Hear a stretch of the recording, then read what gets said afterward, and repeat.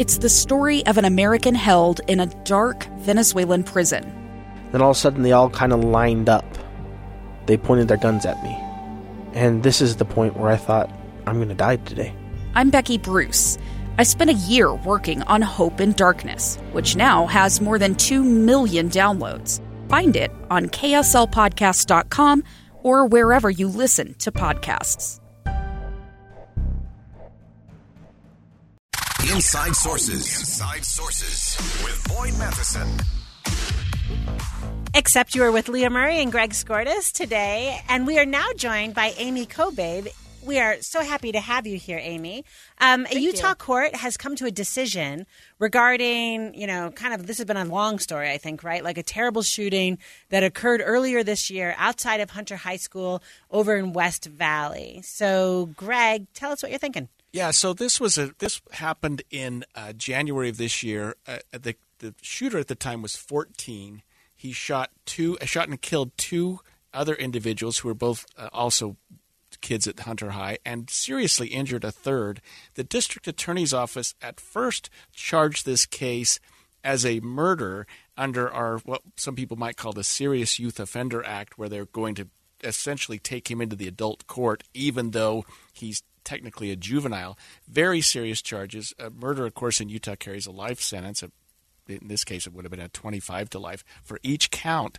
But recently, the district attorney's office pivoted on that and gave him what we call a plea bargain. Now, and I'm sorry I'm taking Amy's time here, but there was some talk with his lawyer, the young man's lawyer, and we're not going to mention his name because he is still a juvenile, that they had a very good self-defense argument. And under Utah law, that's an absolute defense. So had he prevailed on that argument, the charges would have been dismissed. District attorneys recognized that. They also looked at the age of the perpetrator and came to a plea bargain where he was allowed to plead guilty to 2 manslaughter charges in juvenile court. So murder is a first-degree felony, manslaughter is a second-degree felony, and he's going to serve up to 6 years in detention instead of prison or jail.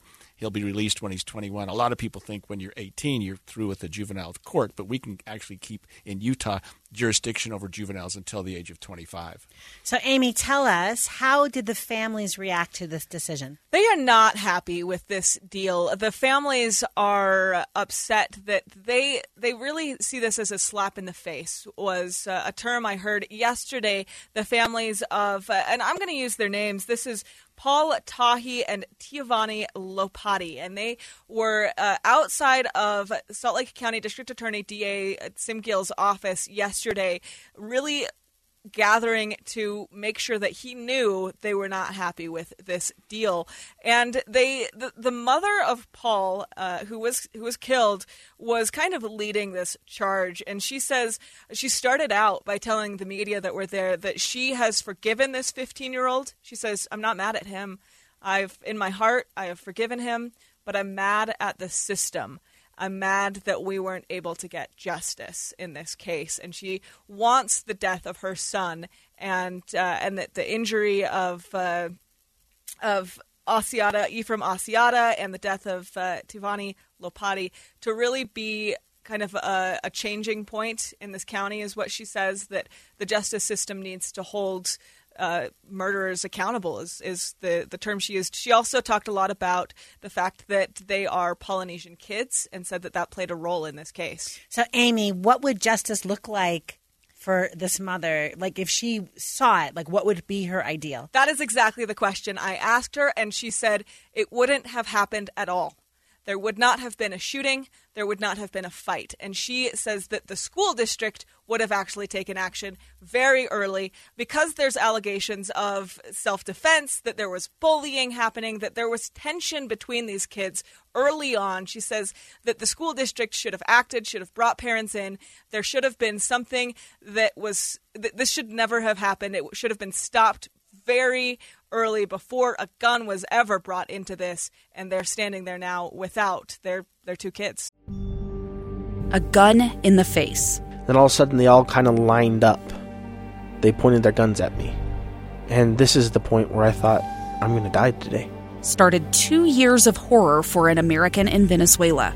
They said, you need to give us your phone And get ready, because you're coming with us. I'm Becky Bruce, and I spent a year researching and piecing together Josh and Tammy Holt's story about their ordeal in a notorious prison. That's when everything started to turn bad. We had another pound on the door. Boom, boom, boom. And there was the police once again.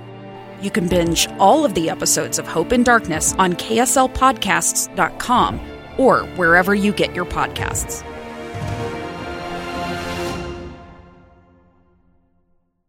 Amy, she makes an interesting point, which is that the school didn't take this as seriously as they should have, and the district attorney's office didn't prosecute this perhaps as aggressively as they might have.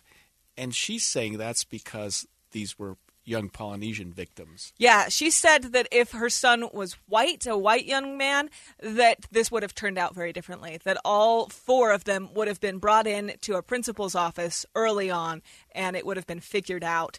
And so, and that's... Because there were other perpetrators than just the shooter, right? Yeah, and so obviously she's seeing that from a perspective where she says she's experienced a lot of racial injustice in her life, and that this is not the first case that they've experienced any kind of racial discrimination. And so obviously she's coming from a perspective where that is how she's seeing this, and especially where it's such a tragic case where you have 3 young men that their lives, Ephraim Asiata will forever have impacts on his health from the wounds that he suffered. And so it's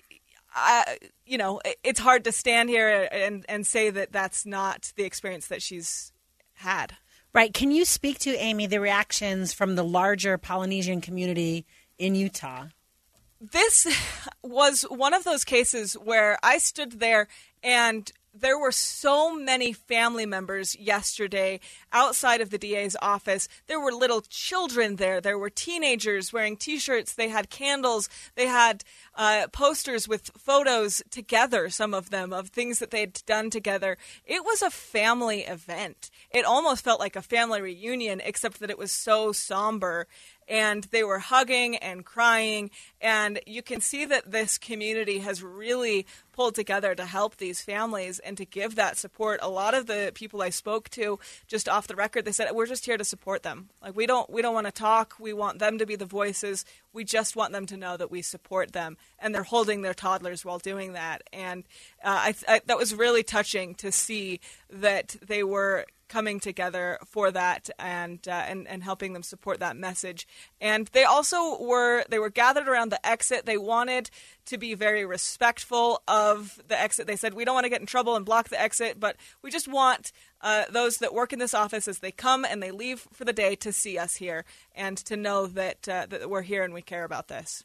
I remember a similar protest that occurred at the district attorney's office a couple of years ago, and I talked to you about it yesterday when you're on your way over there, and I said, well, you should gear up for the worst. But this wasn't like the one we had a couple of years ago where windows were broken and things were spray painted, and really the windows of the district attorney's office were broken by a large number of people who were at that time protesting the district attorney's decision not to charge a police officer with the death of, I think, a young Hispanic man. This group seemed to be a lot more calm. Very calm, very respectful, even, I would say. There's still red paint in front of that building on the road from 2.5 years ago. Right. And so you can't help but think of that as you're standing there.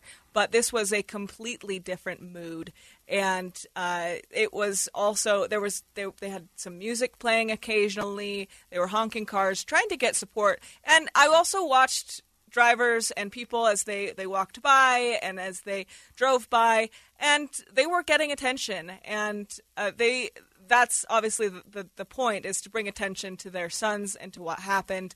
And we also did get a response from Sim Gill's office. That's what I was going to ask you. What's been their response? Yeah, they responded that this is a tragedy. This acknowledging that this community is feeling this pain, reaching out and saying that, but also saying that they have acted with all of the evidence in this case to resolve it.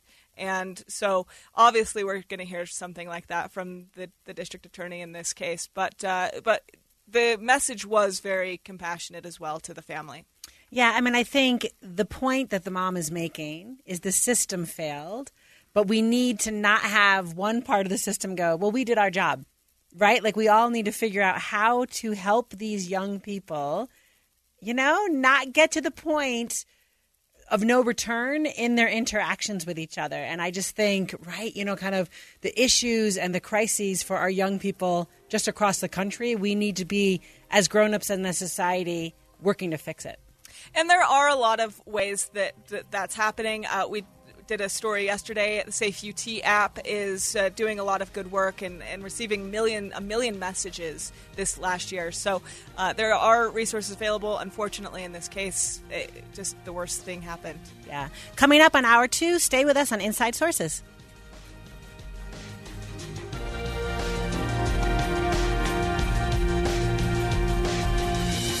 KSL FM Midvale, KSL Salt Lake City. Listen on any smart speaker and in your car at 102.7 FM. KSL News Radio, Utah's all-day companion for news. Two friends taking pictures of the rising full moon on a summer night.